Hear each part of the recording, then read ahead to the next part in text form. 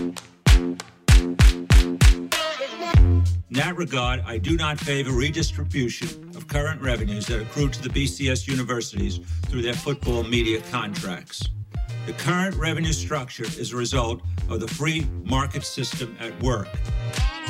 I thought that fairness in our society meant that if you worked hard, if you made the right decisions, if you were able to retain the allegiance of customers or patrons, and if you were successful, you should be able to enjoy the benefits of that success.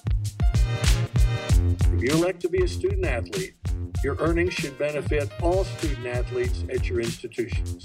If you want to keep the money and be someone's employees, then go join a professional team. In fact, the national office and the NCAA president have no authority other than that explicitly granted by the more than 1,000 member colleges and universities. I'm not involved in the details enough of that particular case to be able to answer your specific question. You're the CEO, and when there is a lack of transparency or subjectiveness, the objectivity should come to you. I yield back my time.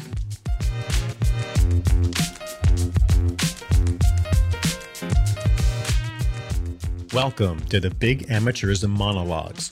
My name is Richard Ford, and I'm your host. This podcast is about the Byzantine world of the business of big-time college sports. I've spent the last 2 years researching and writing on the business of big-time college sports, and I've been connected to these issues in one way or another since the mid-1980s. In my more recent research, I have come to believe three overarching truths about college sports and the business of college sports.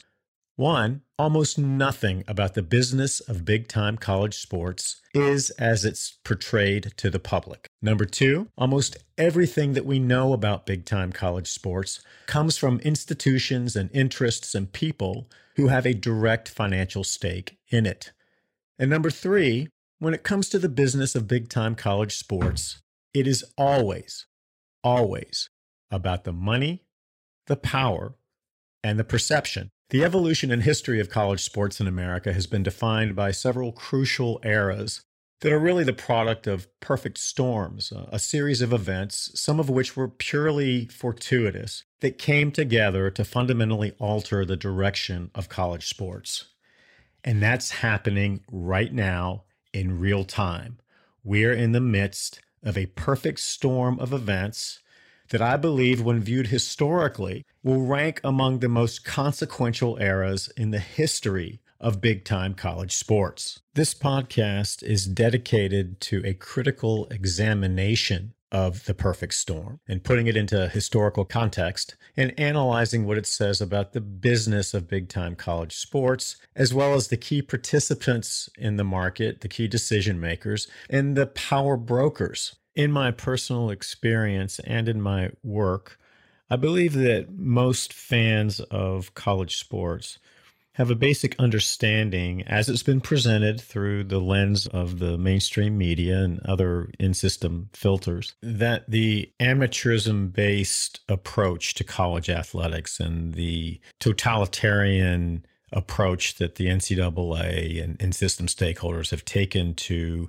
amateurism-based compensation limits is outdated, and that it needs to be reconsidered and perhaps amended in a way that brings the model into the realities of this $15 billion a year industry that college sports has become. I also think that a lot of fans of college sports have also become aware of and sensitized to the understanding that the true value products in big-time college sports, and that's big-time college football and big-time men's basketball, are comprised largely of a labor force of African-American men. And so there's this sense that there's a justice issue that's percolating underneath the amateurism-based approach to college athletics.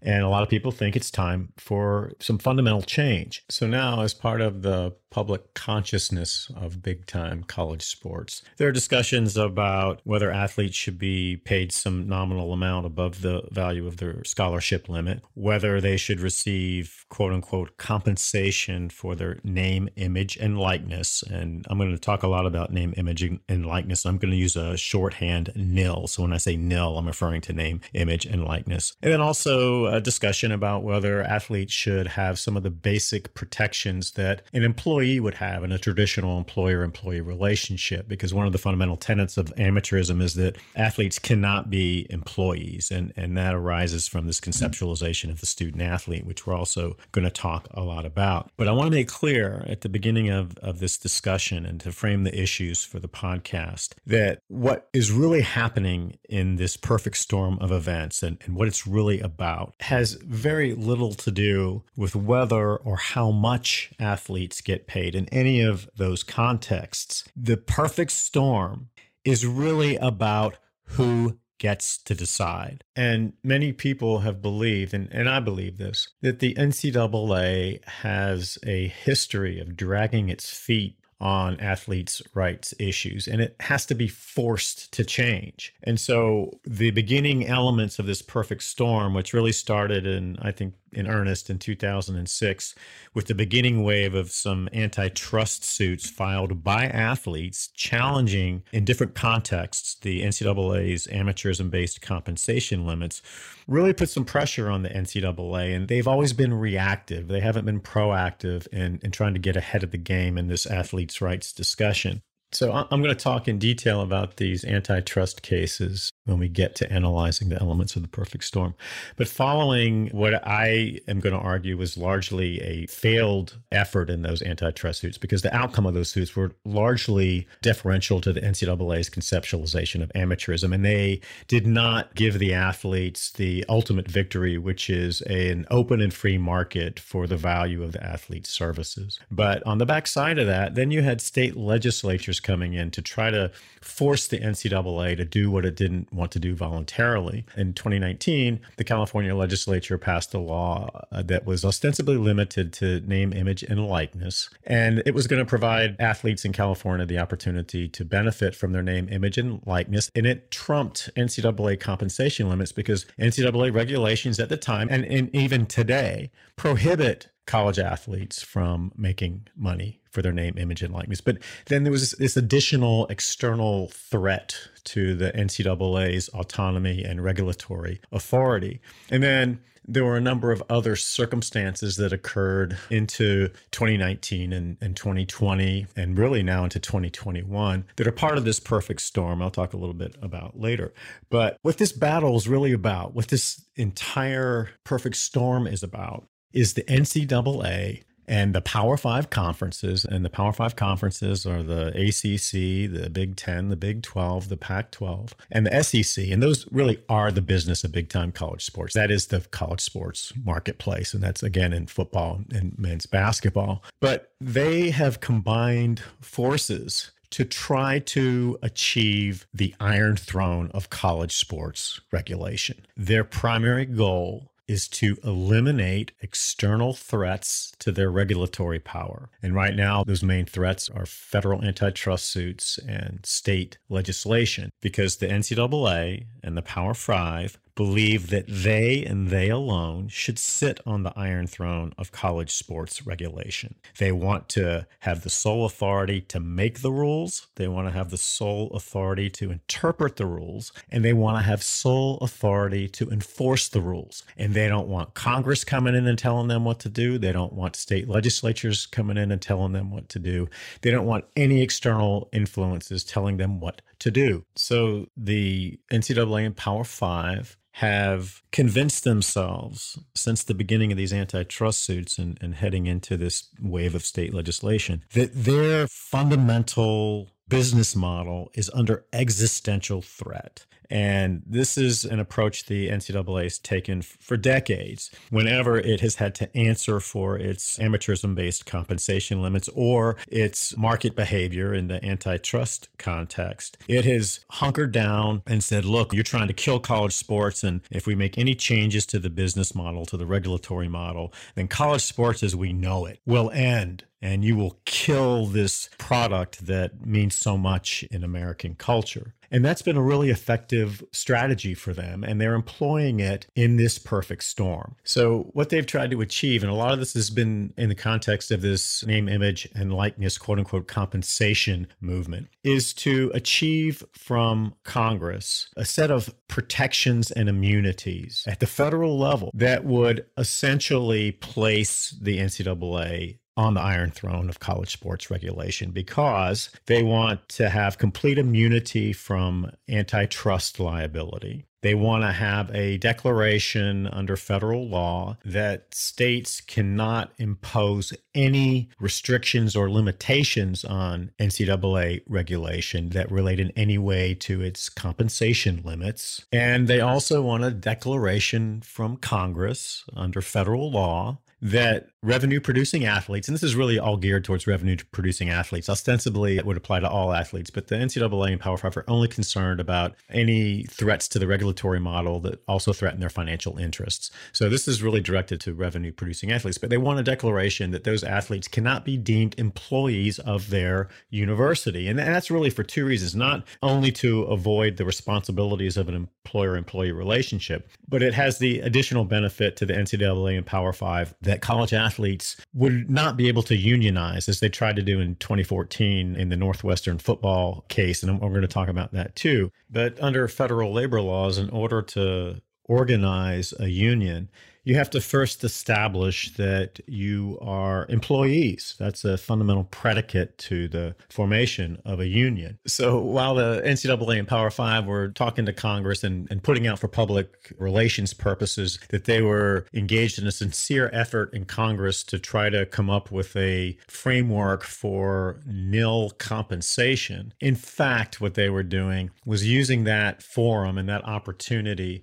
to get in front of Congress, primarily the Senate, and argue for these extraordinary federal immunities and protections. And what they were asking for is one of the most audacious regulatory power grabs in the history of sports, college or professional. And I have a very detailed timeline of events that walk us through the perfect storm, through the antitrust suits. And when we get to May of 2019, you really start to see the NCAA and Power 5 aggressively pursuing their interests in Congress. And a lot of this was done off the radar screen, and we're going to lay that out. And they did this through an NCAA body known as the NCAA Board of Governors Federal and State Legislation Working Group. And that group was announced on May 14th, 2019, which just happened to be the day that former Congressman Mark Walker from North Carolina introduced a bill in the Congress that would have stripped the NCAA of its tax-exempt status if it had not provided meaningful name, image, and likeness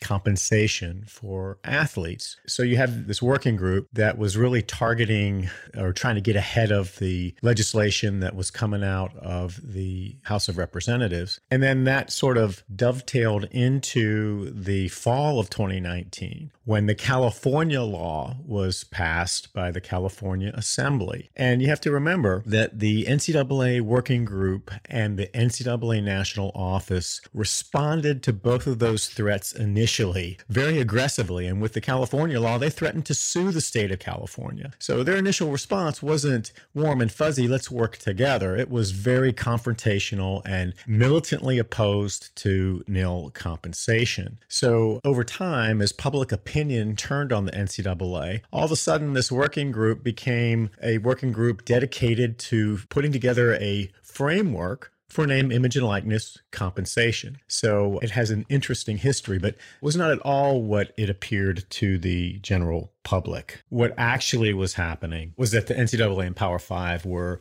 trying to build up some momentum in the Senate to get these extraordinary federal protections. And some evidence of that is how the NCAA and Power Five framed their nil compensation issues. And they said from the beginning, and this really was the red flag, that any nil compensation that athletes may get had to be consistent with the quote unquote collegiate model. And in the context of nil compensation, they were using the collegiate model, which we're going to talk a lot about. That was an invention of Miles Brand, a former NCAA president in 2003, 2004. He came up with that concept, and it's nothing what it's been portrayed to the public. But they were using the collegiate model in this context really as a substitute for amateurism. And so they wanted all these, they called them guardrails around nil compensation that would protect the collegiate model. So that resulted in this Orwellian construction of name, image, and likeness compensation that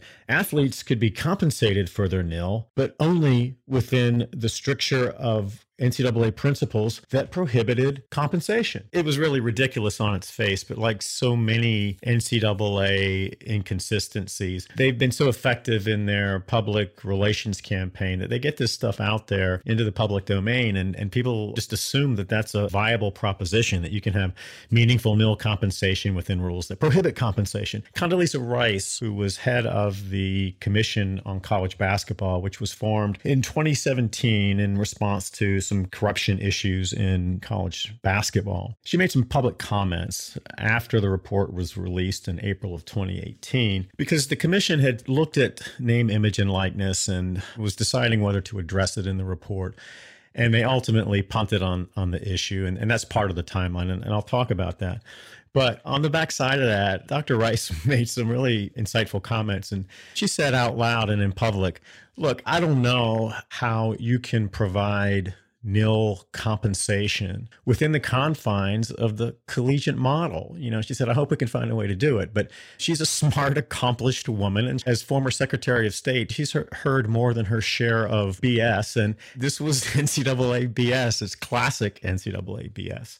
So this notion that the NCAA and Power Five were sincere in their efforts in Congress to try to come up with a framework, an honest framework that would provide meaningful nil compensation, simply was a ruse. And then another big piece of this perfect storm was one of these antitrust suits that had made its way through the federal system, coincidentally along the same timeline as this name, image, and likeness debate. In that case, Austin versus NCAA was an antitrust challenge by athletes, and they were really challenging the entire web of NCAA compensation limits. So they were trying to hit a Grand Slam home run and trying to get all these compensation limits declared illegal under antitrust laws, which would have opened up a free market for the value of the athlete services. But the district court actually gave a modest remedy, didn't open the market. And then the NCAA, not the athletes, appealed the case to the Ninth Circuit, where they lost. And then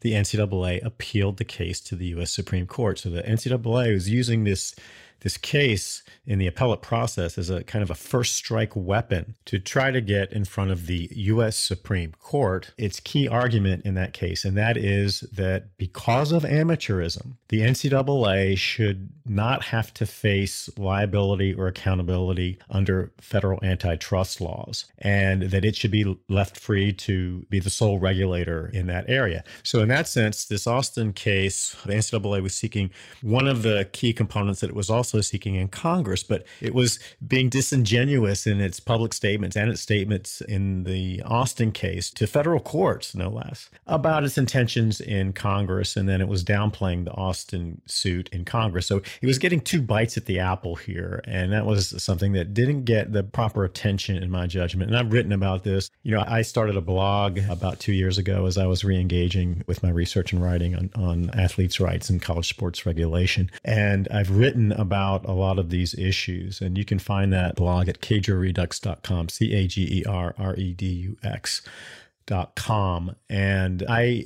did a blog post on how the NCAA and Power Five were playing off the congressional campaign for antitrust immunity with this Austin suit. And it's really interesting to see how they did that. But we're going to go through all that at the granular level as we talk about how this perfect storm has played out. So you have these two big elements, and then you had a lot of other things that really exposed the dark side of the business model of big-time college sports and the motivations and tactics of the NCAA and Power Five. And that began with COVID. COVID really exposed some of the cracks in the foundation of big-time college sports. And then you had the racial and social unrest that was the result of George Floyd's murder and some other surrounding events, really unfortunate events, that kind of brought the racial component of the NCAA's business model front and center. And in my judgment, the NCAA and Power Five didn't address that honestly, and it was a missed opportunity. And then you had the decisions about fall football, which add into this perfect storm, because you had really the entire NCAA college sports system kind of coming to a halt. But then you had the Power Five conferences making these decisions to go forward with fall football, and even then with split results, because initially the Big Ten and Pac-12 decided that they weren't going to play. And that has interesting historical roots. And to understand why the NCAA was powerless over the Power Five conferences and fall football, you have to press rewind really back to the early 1970s and up to perhaps the most important single event in the history of college sports. And that was a 1984 Supreme Court decision called Board of Regents, in which a group of powerhouse football schools combined forces to sue the NCAA under antitrust laws. And the plaintiffs in that suit were what is now the Big 12, the SEC, and the ACC.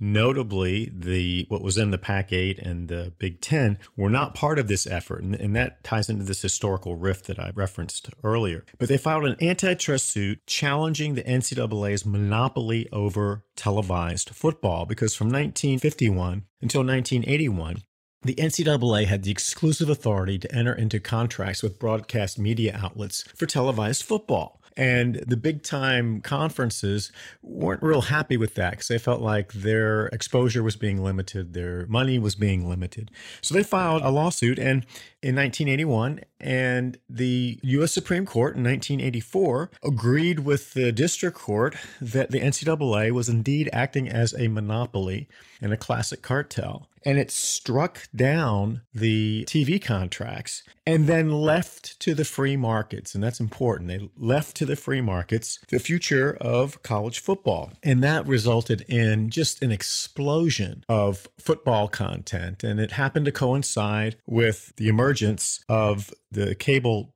TV technology. And so there were a lot more TV sets in America. And the synergistic effect of those two things fundamentally changed college sports. And really, there's a before Board of Regents and after Board of Regents. And that lawsuit also established that football is king. And over the years, the big-time football interests have really pushed the NCAA around and insisted on their interests being segregated and protected within the NCAA governance structure. And that's really an important part of this whole puzzle historically, is the relationship between the big-time football interests, the NCAA national office, and then the basketball interests, because the NCAA gets no money from football. A lot of people don't understand that. All of their revenue comes from the March Madness basketball tournament. So understanding how those three components of the business model interact with each other is really the Rosetta Stone to understanding some of the bigger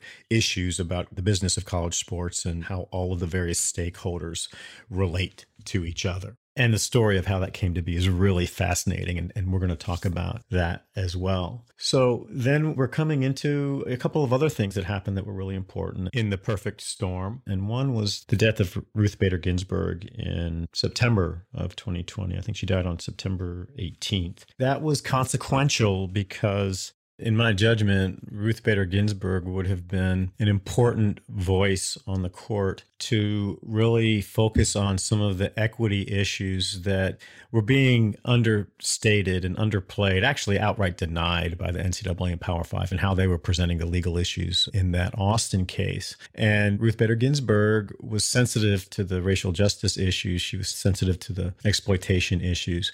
And I think the weight and authority of her voice in the Austin case could be game-changing in how the court looked at it. So she's no longer on the bench, but even more importantly, her replacement, Amy Coney Barrett, is the dream justice for the NCAA, at least on paper. She's conservative, and one of the unfortunate narratives that sort of developed in this perfect storm was that the athletes' rights issue became partisan, and particularly in the Senate, it was almost exclusively a partisan issue. And if you were a Republican, you supported the NCAA's approach. And if you were a Democrat, then you were pro-athlete. And there was not a lot of middle ground there, and there still isn't. But Justice Barrett is conservative and changed the balance of the court. But equally important, she came from the Seventh Circuit Court of Appeals. And the Seventh Circuit is home to the state of Indiana, which is the NCAA's home court, pun intended. And it's a very conservative court, and a number of very favorable rulings for the NCAA and for the big-time sports business interests have come out of the Seventh Circuit. And there's one case in particular from 2018. Justice Barrett did not sit on the panel that handled this case, but she was a member of the Seventh Circuit when it was issued. But that case is the ideal case from the NCAA standpoint. And it's argued to the Supreme Court that it should adopt the rationale of that case and the way that it approached a challenge to amateurism-based compensation limits. So you have this fundamental shift in the court. And I think, and I've written about this, I believe that the U.S. Supreme Court, having taken the case, and now it's receiving briefings on the case, it's going to hear oral argument on March 31st, and then it's going to issue an opinion probably in June of 2021. But I believe that the U.S. Supreme Court is going to adopt the NCAA's position and essentially grant the NCAA absolute antitrust immunity in cases by athletes challenging the NCAA's amateurism-based compensation limits. And if that happens, it will go down in history, along with this Board of Regents decision from 1984, as one of the most consequential single events in the history of college sports. And then on top of that, you have the January 5th special elections in Georgia, which flipped the Senate from Republican to Democrat.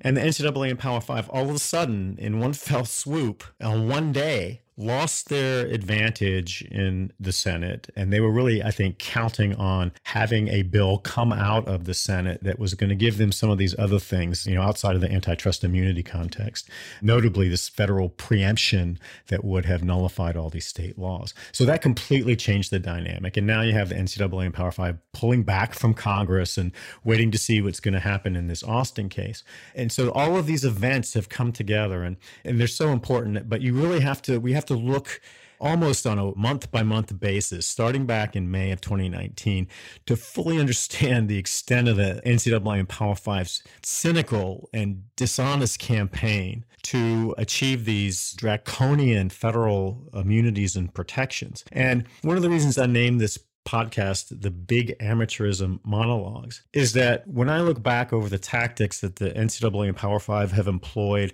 starting in 2006 with the beginning of the antitrust wave of athlete suits and up to the present, the tactics that they employ look a lot like the tactics that Big Tobacco has employed, or any of the bigs, Big Tobacco, Big Pharma. And one of the hallmark traits of the bigs is that so much of their business interests are being determined not necessarily at the executive level, but by outside lawyers, by lobbyists, by public relations spin doctors. And one of the myths, I think, that has survived even through the perfect storm is that the in-system stakeholders in college sports, particularly the NCAA and the Power Five and the universities through their representatives, college presidents, chancellors, governing boards, that all of these stakeholders are sitting down at conference tables and having intelligent, thoughtful discussions about changing the fundamental way that the system relates to the athletes, and particularly the revenue producing athletes that drive the value in the product.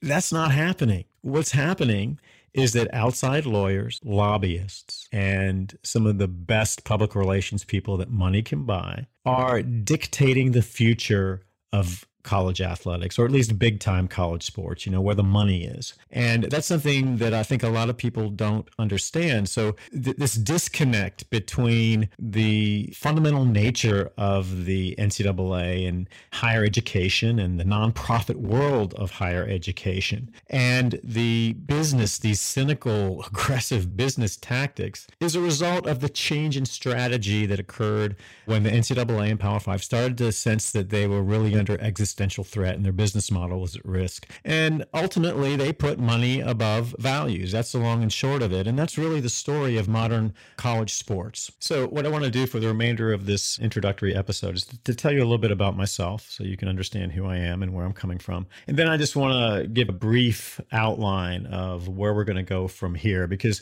to get to the perfect storm, there's some really fascinating historical events and some in-system narratives that have developed over the years that we need to tease out. But let me just tell you a little bit about who I am. So I am a former Division I athlete in a revenue-producing sport. I played basketball for Duke from 1981 to 1984, and those were Coach K's early years. I started as a walk-on and then got a full scholarship. And then my senior year was a team captain. So I've kind of seen how that world works. And even though my experience is dated, I think that there are a lot of things that haven't changed in the business of big-time college sports. And one of them is the fundamental relationship between the revenue-producing athletes and the universities. In 1956, in another perfect storm era, the big-time college sports interests chose to abandon any rational conceptualization of amateurism when they went with a full athletic scholarship. And the quid pro quo there really had little to do with the student part of student athlete. It was an athletic scholarship, and the quid pro quo was that the athlete provided his skill, talent, and labor in exchange for a scholarship and a seat in a classroom. And that relationship exists today. And it gets lost, I think, in some of the propagandized versions of intercollegiate sports that the NCAA and Power Five paint. But it's essentially a business relationship, and it has been for a long time. That hasn't changed. The other thing is that when I was at Duke, those were the years that this Board of Regents case was playing out. It was one of those things that I don't think anybody really understood the consequence of it. But it started in 1981 in the District Court of Oklahoma, then went to the 10th Circuit, then the U.S. Supreme Court ruled in 1984. So I view that experience as important. The second thing, as I left Duke, I did some work with a friend of mine who was my basketball mentor. His name is Dick DeVenzio. He played basketball at Duke, and he was an academic All-American. He was my hero. He was a point guard. I'm a point guard. And when I was just a little kid, I went to some camps that he ran after he left Duke. But he became really a pioneer in athletes' rights and was on the front edge of all of this. Unfortunately, Dick's voice was silenced about 20 years ago. He passed away from cancer. But in the 1980s, challenging the NCAA's core values or making a case that athletes were not being treated appropriately was heresy, and he got some blowback. But I did some work with him, and in 1986, he published a book titled Rip Off You, The Annual Theft and Exploitation of Major College Revenue Producing Athletes. And the book wasn't a commercial success. I think it gained some traction in a very small athletes' rights community. But I did some work for Dick on that book. I did a little content editing, and I did a little research. But more importantly, I spent many an evening discussing the issues with Dick, and we would go back and forth. And he was a dynamic thinker. I was headed to law school, and I was just coming off my experience as a college athlete. And we had some great discussions. I was kind of a devil's advocate. At the time, I really wasn't a true believer in the athlete should be paid line of thinking, and that's changed. But my way of thinking about these issues is different than a lot of people. And for me, that goes back to the 1980s. So I went to law school. And then when I finished, I went to the University of Georgia. And that was actually an interesting transition because I went from what I thought was the hotbed of college basketball, the ACC and Tobacco Road. And I grew up in Durham. Durham's my hometown. So I grew up with that. To the University of Georgia in Athens, which was the center of the college football world and the SEC. And it was really an interesting compare and contrast. And I think that having lived in both of those worlds has informed my thinking as well. But when I finished law school, I went and worked for a couple of large firms, and I was a litigator, and I had a good number of cases in federal court. I did that for about 15 years, and my experience as a litigator has really helped me to look at some of these issues, particularly the antitrust cases. And I've gone deep in the weeds in the electronic files in these big antitrust suits, particularly O'Bannon and Austin, to really figure out what's going on here and what the NCAA and Power Five conferences are trying to do. And it is not at all what they have portrayed to the public in their few public comments about these cases. They've been very coy about talking publicly about what's going on in these cases. And there's a good reason for that. We're going to talk about that. And then the other thing that you should probably know is that I spent some time in academia. So I was an adjunct professor and I also worked as an administrator at two big time universities. And I have a sense of how the academic community thinks about big time college sports behind the academic veil. And that's a really important understanding because one of the things that gets lost in this whole discussion about the business of big time college sports is that the buck really stops with the universities. And there have been all of these reform efforts really going back to the 1920s that set a template that was really hostile to big time college sports because the academic interests believed it was fundamentally inconsistent with the academic and intellectual mission of the universities. And that has really survived into the 21st century. That's a really important piece of this puzzle because some of the narratives that have developed and survived into the 21st century from the kind of academic take on big time college sports have served, in my judgment, to delegitimize in certain academic circles, not just the big time sports enterprise,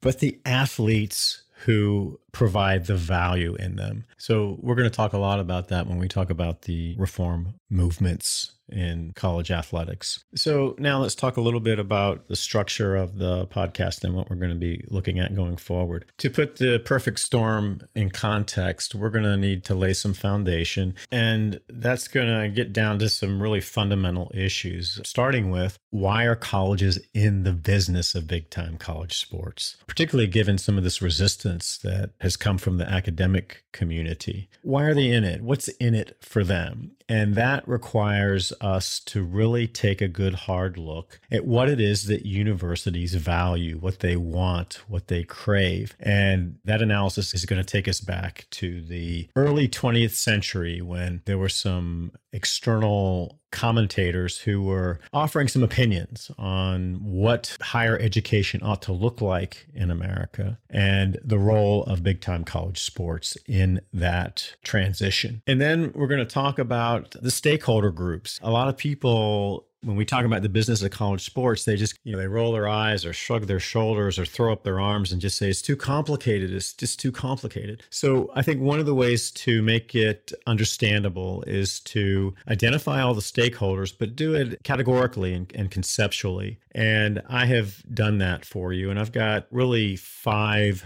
stakeholder groups into categories that make sense. And I think once we understand that basic framework, talking about some of these issues will be easier to understand. And some of the things we're talking about will kind of come into place. And so those 5 groups are the in-system stakeholder beneficiaries, like the NCAA and the universities and all of the people on the inside. Then you have the external commercial stakeholder beneficiaries. And you're talking about big entertainment, big media, the shoe and apparel companies, the sports marketing companies, and all these satellite interests that are making money off of this massive college sports industry. And so those two stakeholder groups really influence each other, and they both share one thing in common, and that is that they are invested in preserving the status quo because they're benefiting from the status quo. And then you have these external reform-minded stakeholders. And that's what I was referring to earlier, mostly in the academic community. And they have, since the early 20th century, been essentially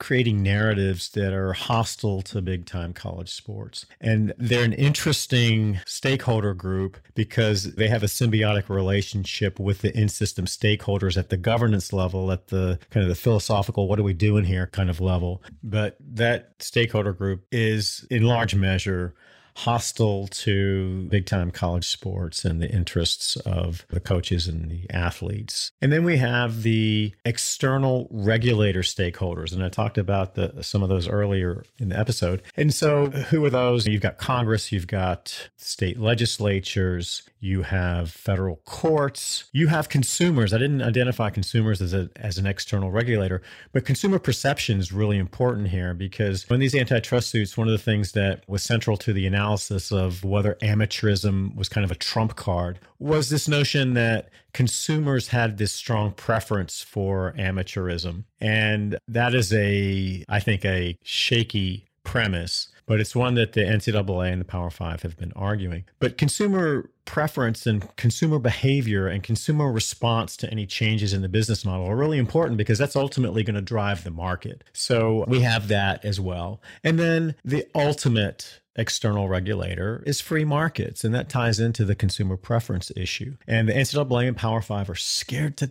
death of free markets. And I think that's for two reasons. One, they simply don't want to have to shift the pile of cash and move any of it over to the actual laborers who provide the value in the product. They're very happy with the status quo. But I think another reason that they're really afraid of free markets is that so much of their case to preserve the status quo is built on this notion that the next penny that a college athlete receives above his scholarship is going to be the penny that breaks the back of the system. And then college sports as we know it will collapse and will be gone forever.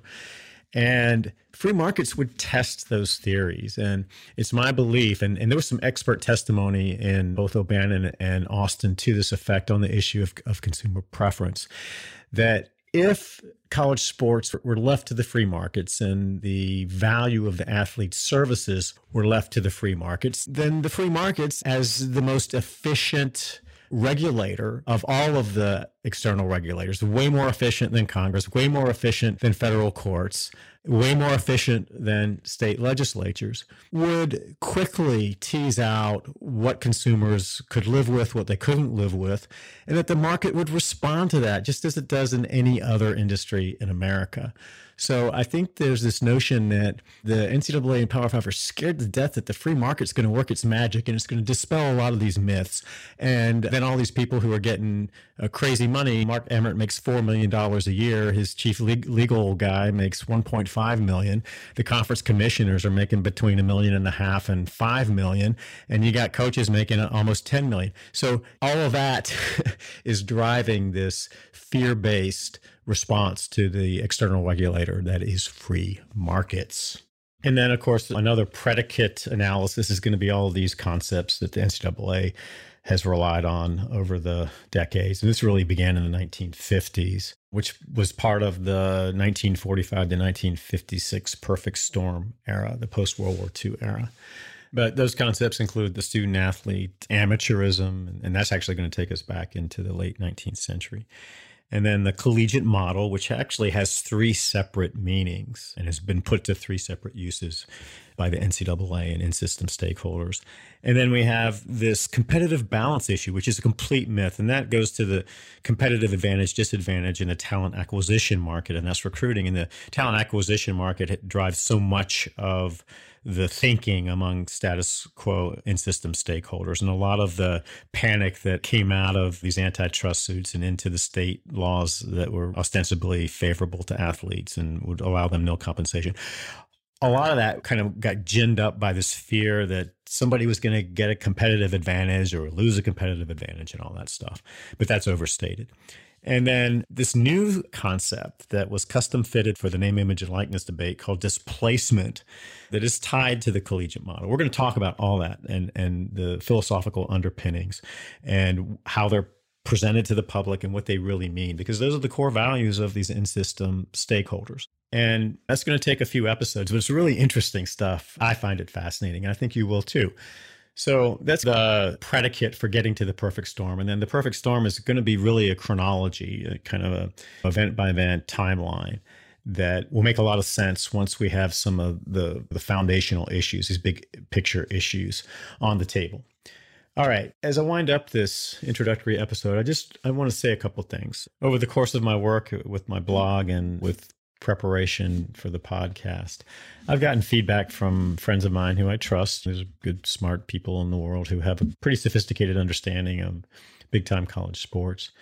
And some of the feedback that I've gotten has gone to really some of the intangible issues about the topic of big-time college sports. And what I've heard is that a lot of people watch college sports and engage in college sports, and some even build their lives around college sports as a diversion from all of the serious issues of the day and politics and race and all of this stuff. And I've had a couple of close friends say, Richard, on this race thing, are you sure you want to go there? I mean, it's just so divisive and it's so easy to make a foot fault. And what's the benefit in it? What's the payoff? Why are you rolling up the issues that way? So it's like, I don't want to talk about it. People I know don't want to talk about it. No one wants to talk about it. And you shouldn't talk about it.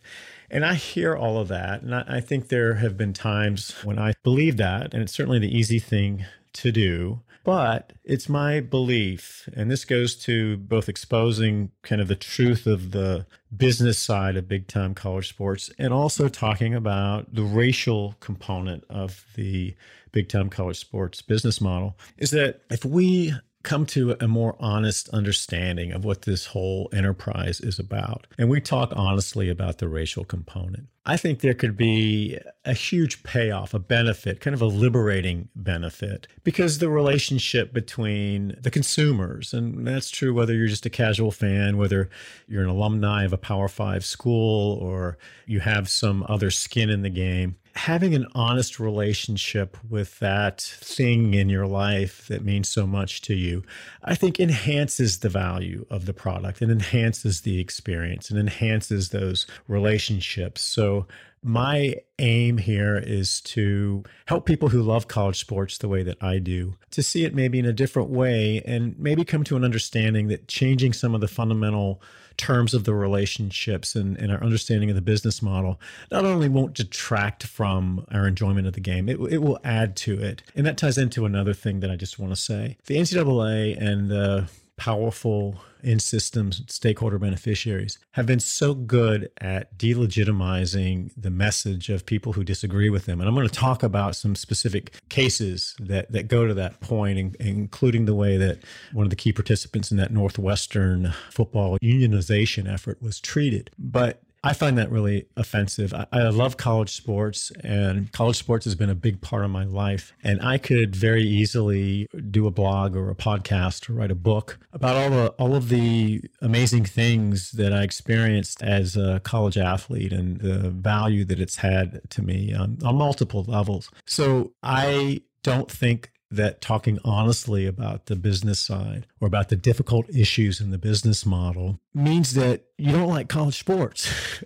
So I just want to nip that in the bud right now. And hopefully that will give a little bit of cover for people who are hesitant to talk about this stuff or think about it because they think they're going to be betraying the grand pact that we've all made, that everything is perfect the way that it is, and any changes are just downright un-American. In fact, I'm going to argue the opposite, that actually the way that the business model is structured right now is downright un-American. And I mean that in a literal way. And I'll explain that when we get to some of the underlying principles about big-time college sports and the history of it. So I want to thank you so much for joining me in this first episode. And I really think this can be a fun journey. And there's some great stories to be told as we get to this perfect storm that has the potential to be a game changer in college sports. So I have my new podcast website up and running. And the name of that site is BigAmateurism.com. And you can go to the website and you can see all of the episodes.